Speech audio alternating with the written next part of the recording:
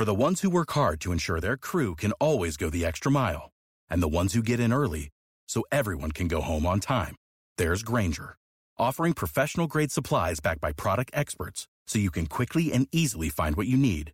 Plus, you can count on access to a committed team ready to go the extra mile for you. Call, click Grainger.com, or just stop by. Grainger, for the ones who get it done. Today is December 29th, and you are listening to Transport Topics. I'm Esmeralda Leon.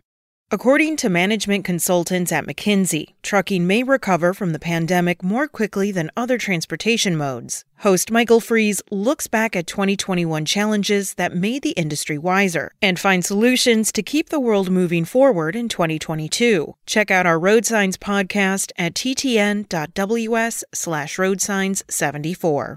Now let's dive into the day's top stories.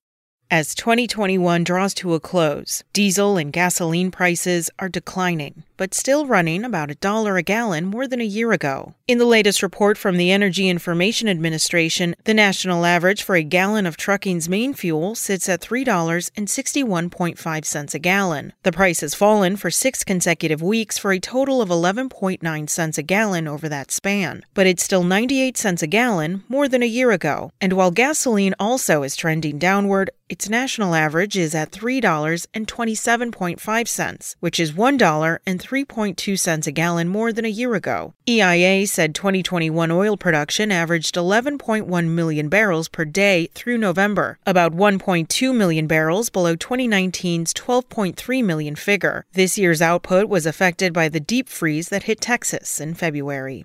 Many businesses in the commercial transportation segment still operate 3G cellular devices, and time is running out to migrate to devices with 4G LTE. And the sunsetting of 3G technology is coming up quickly, beginning with AT&T, which plans to discontinue its 3G network on February 22nd. Once 3G networks are discontinued, legacy devices will be unable to connect to the network. This could create disruptions ranging from an inability to comply with federal hours of service regulations to a lack of awareness of safety violations, failure to monitor fleet health, communication disruptions with employees, and more. But don't fret. Derek Powell, president and COO of Velocity, shares the key actions companies in the transportation segment need to take to transition from 3G to 4G and avoid these disruptions. Check out his perspective article, now online. That's it for today. Remember, for all the latest trucking and transportation news, go to the experts at ttnews.com. Spoken Layer. Without the ones like you, who work tirelessly to keep things running, everything would suddenly stop. Hospitals, factories, schools, and power plants, they all depend on you. No matter the weather, emergency, or time of day, you're the ones who get it done.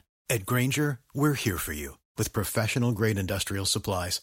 Count on real-time product availability and fast delivery. Call, click Grainger.com, or just stop by.